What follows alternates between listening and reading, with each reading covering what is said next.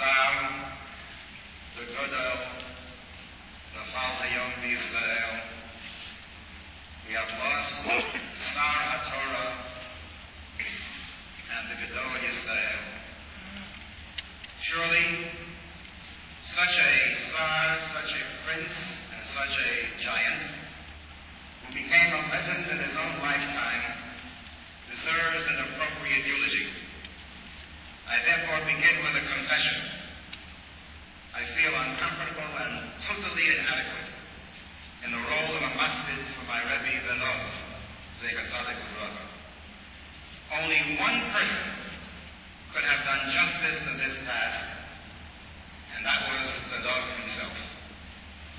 Everyone else remains somewhat in the category of a masjid shaloi kahalacha, and nevertheless, we owe it to him to try our best, and so I ask you your and his forgiveness at the very outset.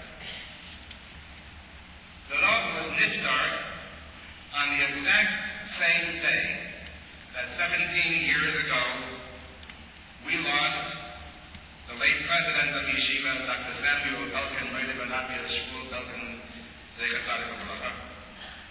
And the Rav himself was masjid Dr. Belkin from this very podium on the same day, ere the last days of Pesach, that he was to be led to Menuchas London. He referred to him then in his Hesped as Arami Oveid Ovi, a wandering Litvak, who as a youngster was forced from his native town and took the wanderer's staff to these shores all by himself. Unlike Dr. Belkin, the Rav was not an Arami Oveid. He was not orphaned at an early age. On the contrary, he had the advantage of a stable, aristocratic home, of encouraging and even doting parents. He was heir at birth to a distinguished lineage, the Beis Harav, that of the Moshe, the Chaim, the Beis Halevi, the Nesiv, the Chaim Volozhiner. His genius was recognized while he was still a tot. At age 6, his father hired a Mohammed to come to the house to teach him. The tutor was a Chabad Chassid, who also taught the little boy Tanya without asking leave of his parents. He learned it so well that the Moshe was frightened at the prospect of his little son becoming a Chassid and fired the Mohammed. He then became a disciple of his own father, of the Moshe, demanding, challenging, and critical, yet approving and proud.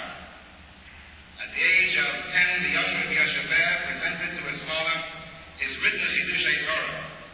His father was so impressed that he showed it to his father, the Chaim. He in turn was so impressed that he shared it with his Daya, the Tzufah Zelig. And of course, he prophesied greatness for his precocious grandson.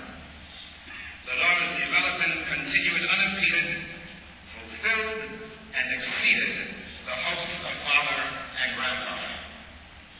The former Rav Rashi of Israel, Rav Avram Shapiro Shalita, told me the following story to which he was a personal witness. When the Rav came to Eretz Yisrael, the one and only time during his life in 1935, it was the last year of the elder Rav Kook, the Rav Rashi. The Rav spoke in several places. He spoke in the Harry Fischel Institute, in the Merkas Harav, and a number of other yeshivas. At every shir that he gave, Rav Kook's son, the Tzvi Yehuda, who passed away only a few years ago, attended and listened attentively. When Rabbi Shapiro asked the younger Rav Kook why he was doing so, he answered as follows. He said his father received the young guard from America, Rav Soloveitchik, and from Gedetten Lerner. They taught Torah. When Rabbi Soloveitchik left, the father of Kook told his son that the experience of speaking with Rabbi Yashaber Soloveitchik reminded him of his earliest years in Volozhin, when his grandfather, Rav Chaim, started to give shiurim. And I believe, Rav Kook said, that the koyach ha'gavainis when Zayden is arayin in Einigo, the power of the genius of the grandfather now resides with the grandson. And therefore make sure you don't miss a single shiur that that the Rav Soloveitchik is going to give. But if unlike Dr. Belkin, the Rav was not an Arabi Obedovi, then we may say to him that he embodies another passage in the Haggadah. Yodoa Teda ki ge'ir halacha be'eretz lo lahem. Your children will be gay and strangers in a land that is not theirs. The Rav was not a wandering Aramean, but a lonely Abrahamite, a lonely Yitzhak. And this loneliness was one of the most painful and enduring characteristics of his inner life. This giant who was at home in every discipline, a master of an astounding variety of branches of wisdom, familiar with almost every significant area of human creative intellectual enterprise, felt ultimately like a stranger dwelling in someone else's land. Eretz lo lahem. Somehow the Rav did not fit in to any of the conventional categories. His genius was such that the loneliness attendant upon it could not be avoided. The fact which caused him no end of emotional anguish, yet gave us the gift of his phenomenal and creative originality. He was both destined and condemned to greatness and his consequences. This sense of loneliness and isolation and differentness had a number of different sources, quite different sources, all of which reinforced each other. One was emotional, began quite early in his life. The Rav pointedly describes, this will be Kashta Misham, his early experiences of fear of the world, of social detachments, his feeling of being mocked and rejected and friendless. The only friend he had was the Rambam. And as he grew older, the other Chachmei HaBesorah whom he encountered in his learning. The Rav identifies this as more than imagination or fantasy, but as a profound experience, the experience of the Mesorah of Torah Shabbat Peh. And yet, the sense of social loneliness and emotional solitude was not dissipated. Indeed, that was the way he was brought up. He tells us that he was taught to hide his emotions. He was never kissed by his father. He had no real friends in his childhood or youth, and probably no truly intimate comrades in his adulthood. This sense of alienation was not only a psychological and social factor in the various roles that all played in life, it was also central to his whole conception of life. His most characteristic form of analysis in his great philosophical essays and oral discourses was the setting up of typological conflicts, almost Schneidian, two different types of conflict, of antithesis. Adam 1 and Adam 2, Ish Ha'Eloka and Ish Elokim, the covenant of faith and the covenant of destiny, majesty and humility, and so on and so forth. And ultimately, conflict and dissonance make for inner alienation and loneliness. This philosophical approach, I believe, stems from two sources. One was his attempt, probably developed during his years in Berlin, to defend Yahadus from the approachment of a self-confident and aggressive natural science and equally arrogant and modern philosophy. To counter that, the Rav adopted the neo-Kantian view, in which there is a distinct chasm or gap that separates the natural order of objectivity and quantification and number and determinism, at least on a macro scale, from the internal human realm of the subjective, the qualitative, and passionate area where freedom reigns. The second source is, I believe, the hashkafa of his Misnagdic ancestor, Chaim Volozhin, who saw the world and all existence as multi-layered, as plural, as reflected in the halacha, which makes distinctions, very serious distinctions, Dor and Tomei, Akayed and Osel and Achilet, B'di'evet, Kodesh, Kol, as in the Mishnah of Esek Kedusha saying, as against the Hasidic view of a monistic, unified world, one which tended to blur distinctions and sought to overcome countries. Thus, for instance,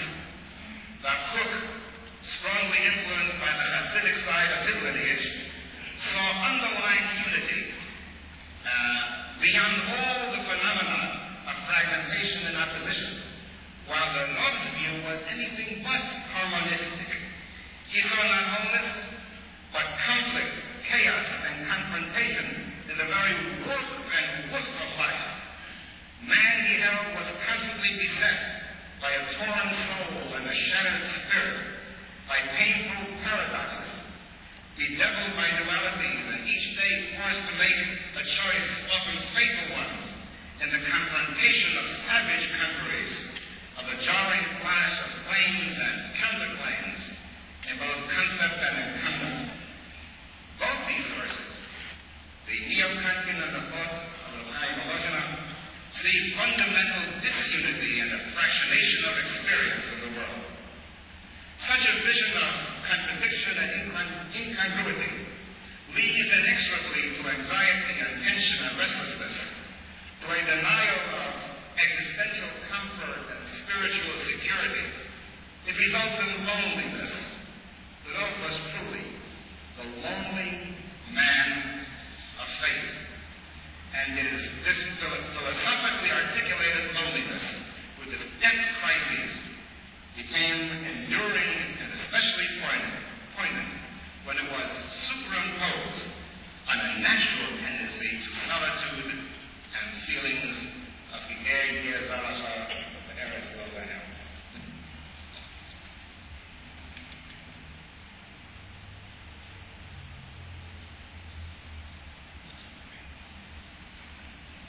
Yet paradoxically, in practice, he made strenuous efforts to overcome these dichotomies, to heal the wounds of the suffering of experience and existence, to achieve the unity of man with himself, with nature, with society, with the Avodah Shalom, even though he knew that ultimately such attempts were doomed to frustration.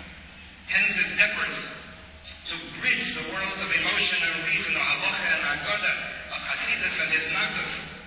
Perhaps the very attempt for achdus and shleimus reflected his penchant for shalom, for peace, a goal he valued and cherished, although he knew that in reality, disharmony and the pain of inexorable conflict and contradiction control. For instance, take Machshava, where his fertile mind really reigned supreme. He was a stranger amongst those who work in the area of Jewish philosophy, because he came to us from another world. One of Gadlus Torah, mastery of halacha as well as the classics of both general and Jewish thought, and his assumptions, his aspirations, his insights were derived from halacha, not keeping halacha irrelevant fundamentally from his genuine thought, his philosophical thought. Thus, for instance, the Rav's famous reconciliation of the Machlokes and Rambam and Ramban and Tzvila is Midiyanaisa or Midirabana, which became for him the source of his teaching on death crisis of everyday life. Among such Jewish thinkers, he was really alone, a stranger, a ger as well as. He was a lonely Litvak. Similarly, he was a master darshan, endowed with a richness of homiletic ingenuity, combined with charismatic rhetorical prowess and stellar oratory. Undoubtedly, the Gadol HaDarshanim of our and perhaps several generations. Yet he had no peer, no companion, no friend in this area too. The kind of drush that even the best of them practiced. It's not his home, was not his way. I can hardly envision the Lord calling another Lord and saying, "What are you going to say this young man? So give me an idea." Inconceivable. This is not the Lord. He was just. You imagine it would be as ingenious and more so than the cleverest of them, with a sense of timing and drama that were astounding. But his uniqueness lay in his synthesis of both halacha and machshava, rather than conventional drush, but expressed in a midrashic medium. So here too he was a ger, with the other Baalei drush in Eretz lo lahem. It was not his home. Even in halacha, where he was our generation's undisputed malabayis, he still was, in essence, ger be'eretz lo lahem. Other Gedolei Hador are also gifted figures capable of incisive insights, but he alone, in addition to his cognitive supremacy, his dazzling definitions, his brilliant formulations, virtue of his wider knowledge and exposure to other modes of reasoning, which he maintained helped him in his halachic creativity, so that he was singular among the giants of halacha of our time. Thus his quality as a lonely litvak often expressed itself as well as defiance of convention. In many ways, dress and demeanor, he simply refused to conform to standards imposed from without, whether they were intellectual or dealt with the niceties of style. How does the dog, as a lonely man of faith, overcome these bouts of loneliness, given his conception of the dialectic and conflict as described in human nature and existence itself? He tells us. And it tells us a great deal about him. First of all, his early emotional and social loneliness became bearable when he found fulfillment in his domestic life.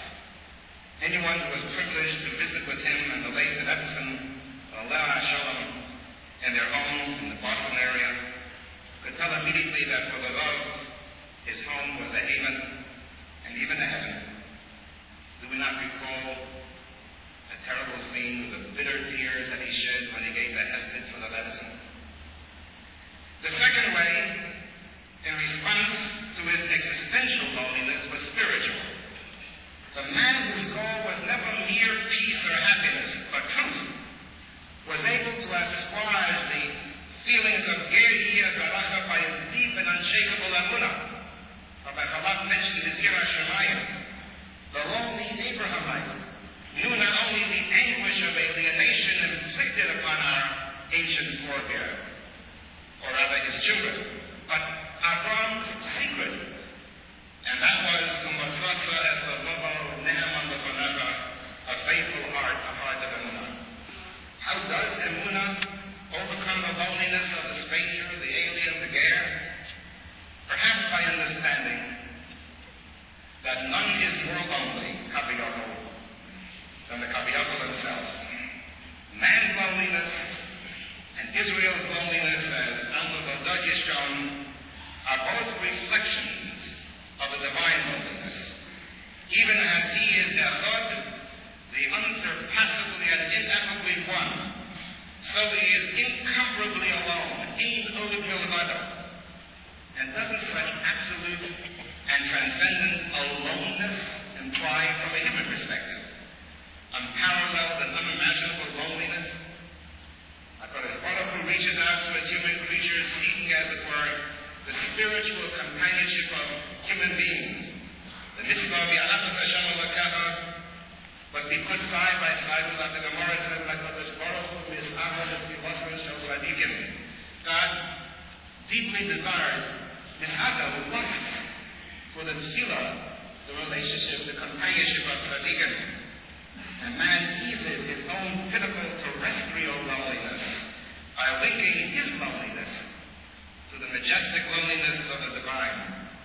So does loneliness join loneliness, and out of this encounter is born the divine human companionship, nourished by divine chesed and human emunah. Bonds of friendship are created as man gratefully acknowledges the Rebbeinu Shalom as Dodi, my beloved, and the Rebbeinu Shalom regards the lonely Abrahamite as Avraham, Ohavi. Such exaltation came to the Rav, and I'm saying nothing new, just recapitulating what he writes. He says, it came to him during tefillah, during his precious moments and hours suffused with the purest emunah, the Rav found both the truth and the peace, to which he devoted his life, as his riven soul was healed and unified.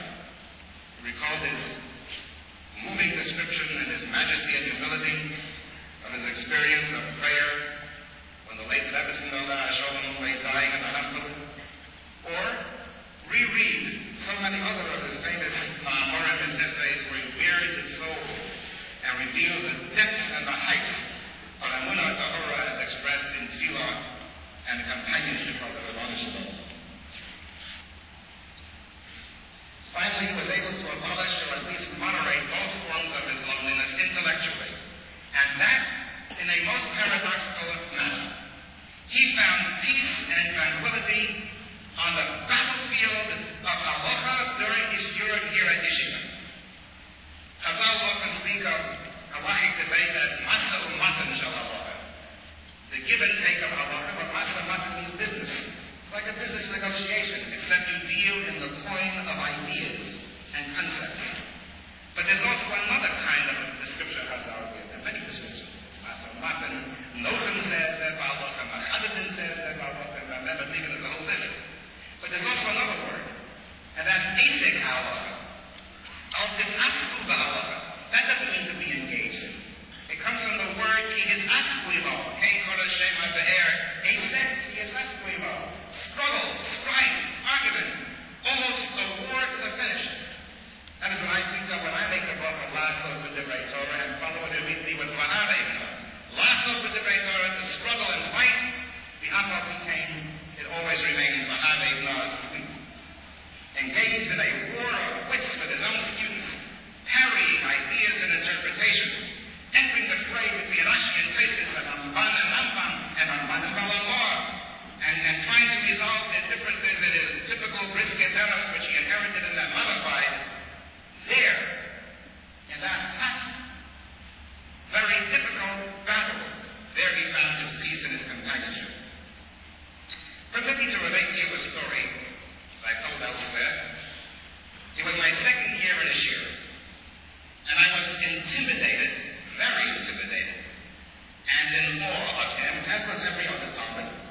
That is, almost every other Talmud.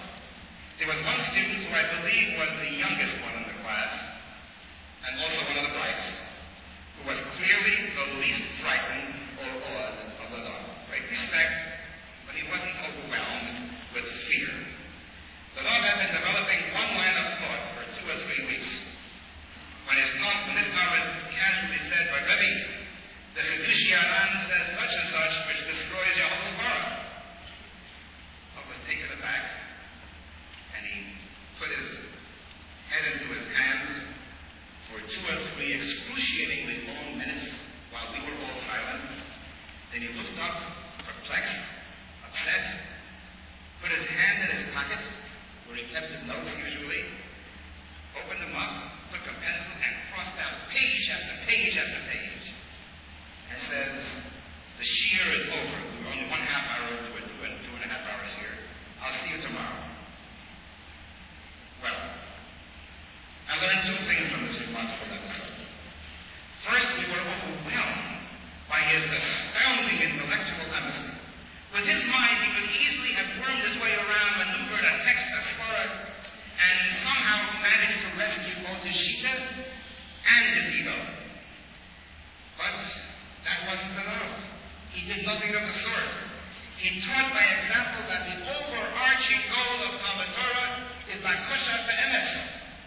And if he had to confess to the youngest student in class that he made a mistake, he crossed out page after page. He encouraged independent thinking by his students as a way to ensure the pursuit of truth of emes in Torah. The Rav was authoritative, but he was not authoritarian. No Musashurs could have so successfully inculcated in us the respect for emes at all costs. The second lesson came with the anticlimax of the story, because the very next day, it was a Wednesday, the Rav walked into class with a broad, happy grin on his face. Oh, it was just wonderful. He held out the copy of the Chedushi Aran and said, "Now read this correctly." Of course, the note for the right, the student had misread the source. What did we learn from this? The secret of his greatness and success as a teacher. Namely, and this has been helpful to me throughout my life in teaching, his preparation. The Rav never got up to speak or give a shiur without being as prepared as one could be. You see, I always thought that there was a vast difference between his public drashos, his formal drashos, and his shiurim in class. The formal drashos were finished, polished, conceptually, oratorically, complete products, a joy to behold, and each of them a marvel of organization and architectonics. The shiurim he gave in class were of an altogether different genre. They were dynamic and stormy as he formulated ideas, experimenting with a variety of sources, testing, advocating and discarding,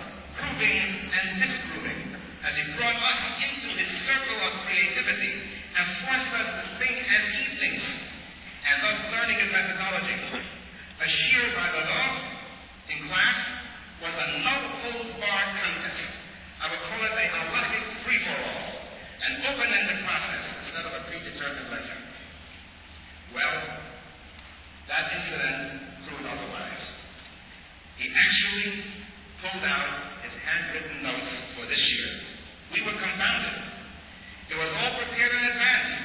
Yet the greatness of it all was that on the one hand he prepared assiduously for every year, leaving as little as possible to chance, and on the other hand, despite his thorough preparation, the year always was open-ended, always, because he listened carefully and encouraged any serious challenge by even a Kodesh of the youngest of his students, and he was ready to concede an error.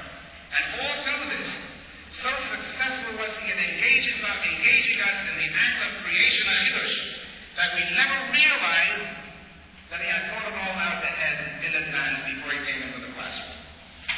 I always felt at a shir of Allah that it was like being present at Mamish, the moment of Yesod, the moment of creation, with all its raw and primordial drama as conceptual galaxies emerged from the chaos of Kashis, as mountains collided and separated, as finally a clear and pellucid light began to shine upon us, bringing forth new and exciting worlds. He was able to combine preparation and openness, determination and freedom, the fixed and the fluid. What a master pedagogue, incomparable. So awesome was his performance as both a thinker and a teacher that emerging from an encounter with the Lord, whether publicly or privately, in class or in an article, especially in class, in halacha or machshava, but especially halacha, it was impossible to avoid feelings of grave inadequacy. He gave me a vast inferiority complex. Each of us would think, how could I ever attain such depth, such height of content and style, thought and language? You know, as students, that usually resulted in hero worship. In colleagues and contemporaries, it sometimes eventuated in envy, and let it be said, even enmity. It's a measure of the Lord's character that he was not spoiled by our adulation, and he ignored the slurs against him. He never publicly or privately, to my knowledge, ever mentioned them. You see, giants pay no attention to mosquitoes. Whenever I think back to the Rav as a Magashir, I recall the fascinating tale recorded in Mika de la Goleta. Eliezer comes to Yerushalayim, where he meets his Rebbe, Rav Yochanan ben Zakkai. Yochanan ben Zakkai invites his people to say Torah, and Rabbi Eliezer declines. He explains, look, all the Torah I got from you. How can I have a chutzpah to give a shir in your presence? Rabbi Yochanan ben Zakkai says to him, don't worry.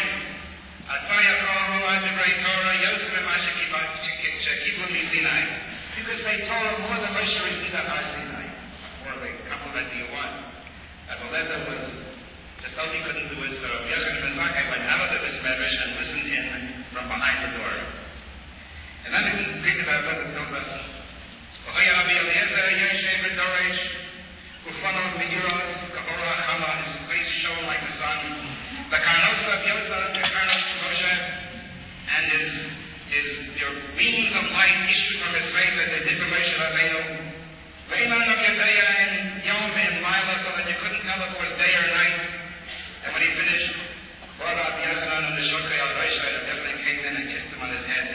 And he said to him, Ashreichem Avraham Yitzchak v'Yaakov sheyosef zeh v'chalasechem. How lucky are Avraham, Yitzchak, and Yaakov that such a one came from them. Whereupon his father, his father Hyrcanus, the rich, powerful, wealthy Hyrcanus, who tried to discourage his son from becoming a Talmid Chacham and wanted to come into his business instead. Hyrcanus said, in a change of mind, I have something better to say. How lucky am I to have such a son. Indeed so. The Lord's Torah was a revelation of Torah in its own right. There was something radiant about him. His figure analyses and pursuit of truth and creative gestures poured forth from him in such triumphant excitement. As a Rebbe or teacher, he was simply unsurpassed. His gift for explanation, for being master of difficult concept or focus or text, was sheer genius. Happy are the others of our people. Happy are the others of our Rebbe, the Moshe, the Chaim, the Chlenon Mevocha.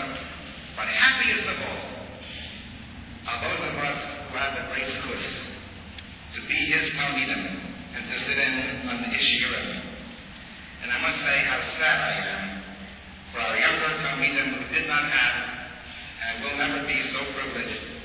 At best, we will try to give them a reflection, cliche of the Rav's greatness.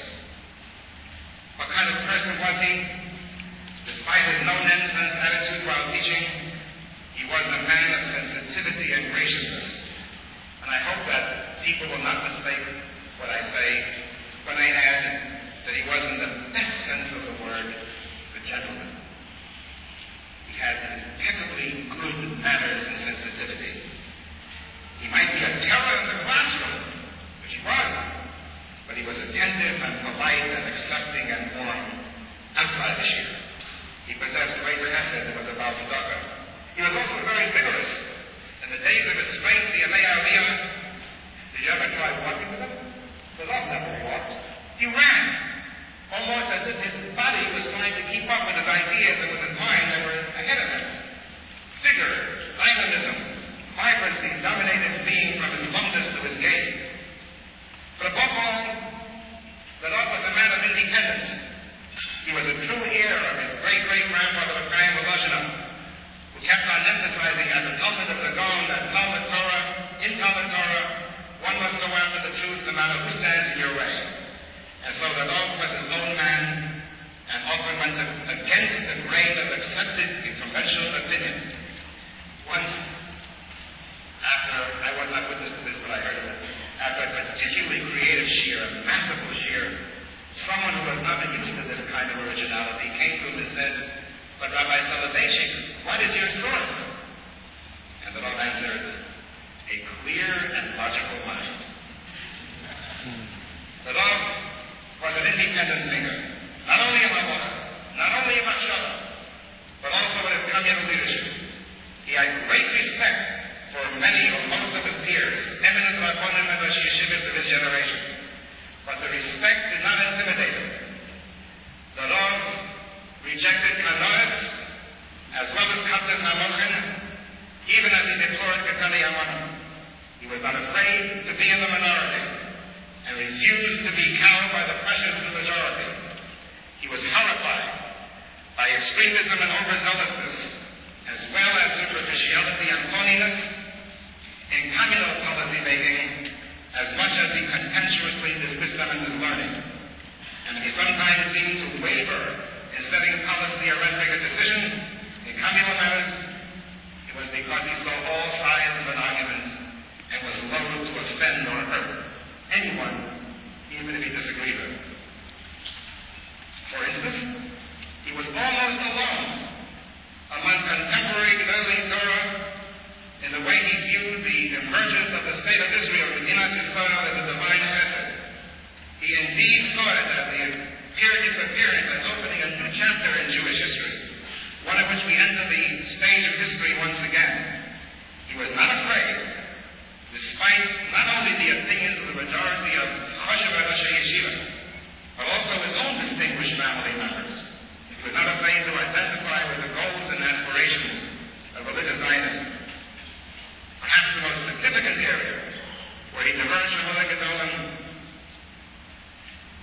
and followed an independent era was with regard to the Dudei Chol, to Torah and Hadam.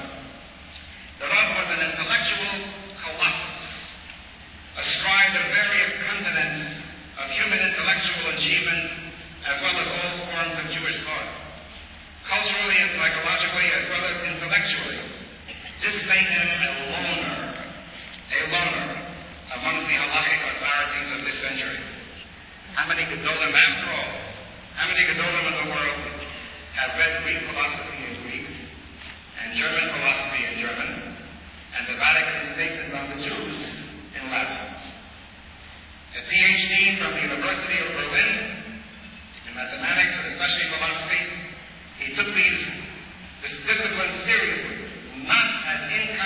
superficial academic flirtation or a superficial cultural ornamentation as a way of impressing benighted and naive American Jewish students who did not know better. There is no doubt where his priorities lay. Obviously they were in Torah. Anyone who knew the man would know that. But he did not regard Mada as a b'di'evet compromise. The Lord believed that the great thinkers of mankind had truths to teach all of us. Truths which were not necessarily invalid or unimportant because they derived from unsacred sources. Moreover, the language of philosophy was for him the way that the ideas and ideals of Torah can best be communicated universally to culture and people. And he held that his view assisted him in fertilizing his powers of reasoning and knowledge. He had no use for the currently popular transcendent parochialism that considers whole areas of human knowledge and creativity as outside the pale. We therefore must guide against any revisionism, any attempts to misinterpret the Lord's work in both worlds, not allow the same distortion that has been foisted on the ideas of the Shashar world Hirsch to be done with the Lord. The Lord was not a London who happened to have and use a smattering of general culture, and he most certainly was not a philosopher who happened to be a Thomason. He was who he was. He was not a simple man, and we must accept him on his terms as a highly complicated, profound, and broad-minded and intentioned personality. And we must be thankful for him. Certain nascent revisionists may well attempt to disguise and distort his uniqueness by trivializing one or another aspect of his rich personality and work, but they must be confronted at once. Abramsky's Vegas article wrote, but he had to eulogize the prime minister, referred to the Hesped quoted in Poyetotan, in the Alosim Notvash Alebes, a Soloveitchik Hakir Vayasu. His flames consumed the great theaters, what shall the wallflowers say? And he said, no, not what they say, but it means this. After the giants have been taken from us, who knows what the dwarfs who followed them will do to their teachings? We must constantly beware not to allow the love to bend to any side that is not himself. We must guard his teachings, disagree with it if you will, but never put into him things that he was not. Exceedingly loyal to our yeshiva. Some 14 or 15 years ago, this yeshiva was on the verge of bankruptcy. I asked him to help the yeshiva. I invited him to a critical board meeting at the home of the office of the late Herbert Ensign. The Lord came.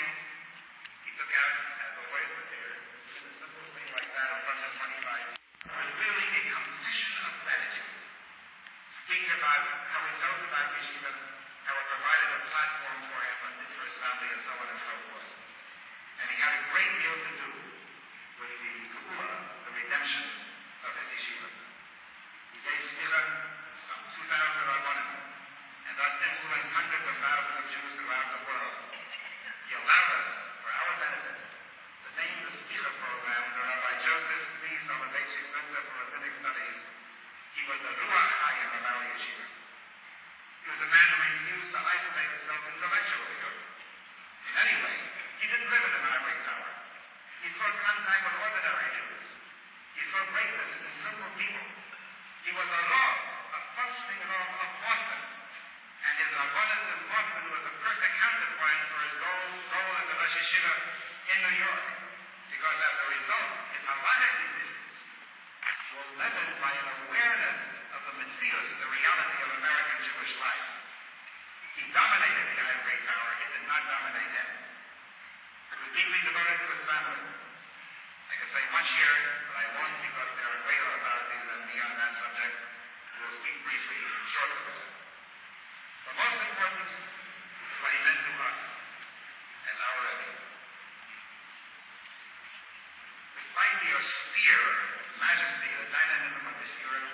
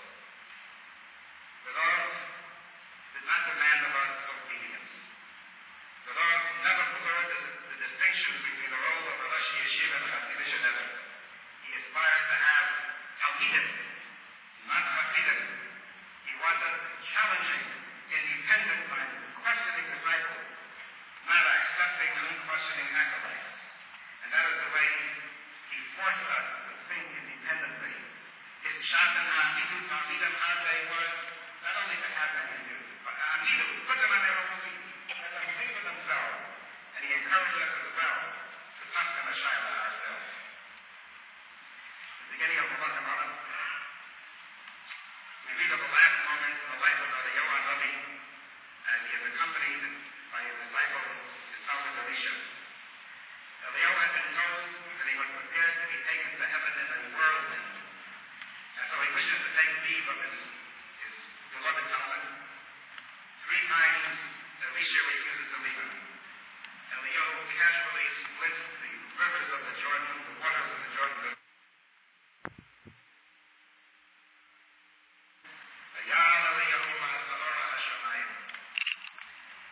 And it came to pass that they were walking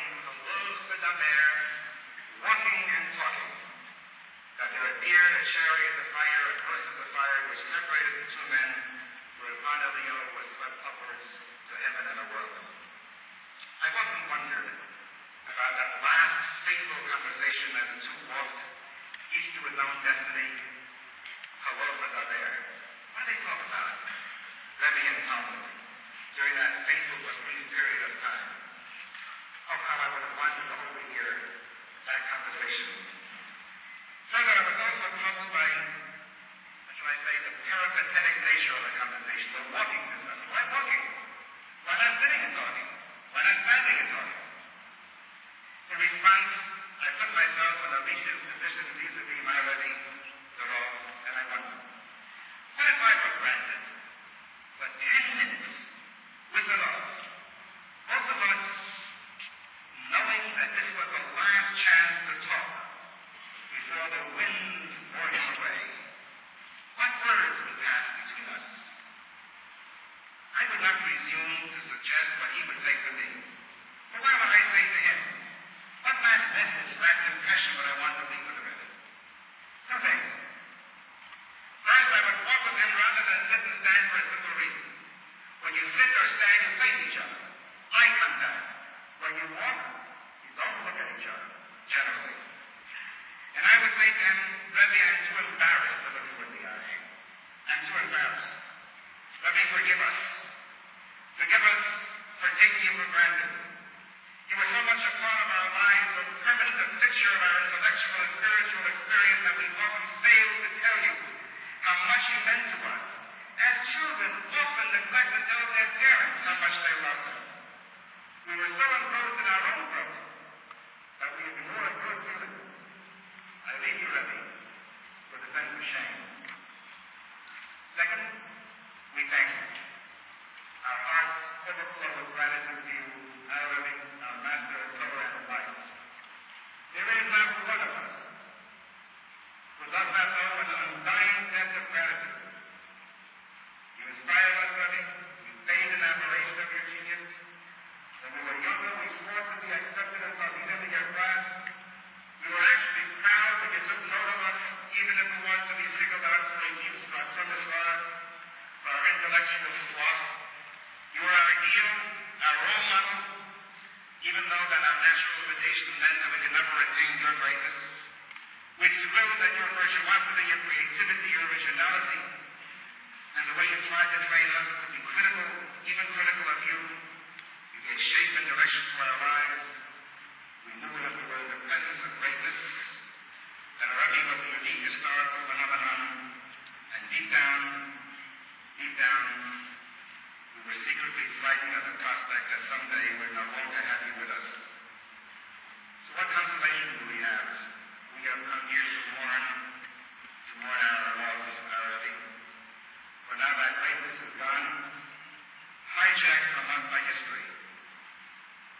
No more for us the exquisite intellectual delight of the incomparable shiurim, the aesthetic pleasure of the artistic organization of masterful Yochai Koshes, even the edification of his statement, his personal counsel.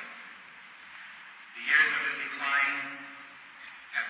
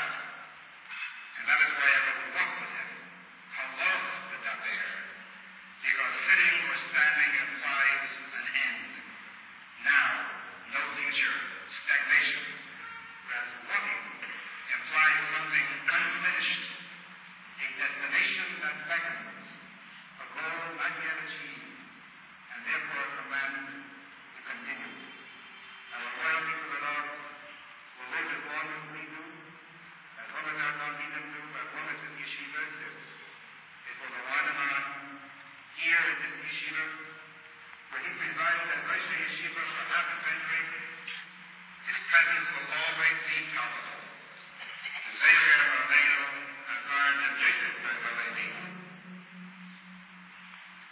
Lo Yosef Limenu Yisraelenu Ad Olam. And finally, one more part of that side. I would hesitate to put it into his face. And that is one part of love. Yes, to this scion of Litvak's generation, those of emotional restraint who abjured any display of affection as unbecoming ostentation, to this commanding and self-disciplined intellect, we express openly and unabashedly our affection and our love. And so I would conclude my hello with our best session by saying to him, Rebbe, we loved you, and if we felt inhibited and embarrassed to say it to you to your face, we profess it to you now. We feared you, we admired you, but we loved you as well. Oh, how appropriate it would have been for the Lord of that living dynamo to leave the world as Eliyahu Hanavi did. The dramatic end. But alas, that was not granted to him. When the Rav Shapiro was here a few years ago, 6, 7, 8 years ago, to give a shiur, the Rav came. It was the first time he met the Rav. And when the Rav came up, Shapiro ran to him and gave him a kiss. And he whispered to me, "This is a mitzvah to push my Sefer Torah. It's a mitzvah to kiss a Sefer Torah." You know, nothing lasts forever. Even the Sefer Torah doesn't last forever. Sometimes it's a Sefer Torah shadisraf, such as the one consumed together with a Chayna ben Tadim. And at the other times, the Sefer Torah doesn't have such model, the model of a dramatic end, whereupon Vil Nistaf Nevusios Korchos Ba'ir. Sometimes, instead, it is a Sefer Torah shadrola. It suffers, withering away slowly, as painfully, letter by letter, is wrenched away from it until it is no more. That, on the Sefer Rabin, was the bitter end of the life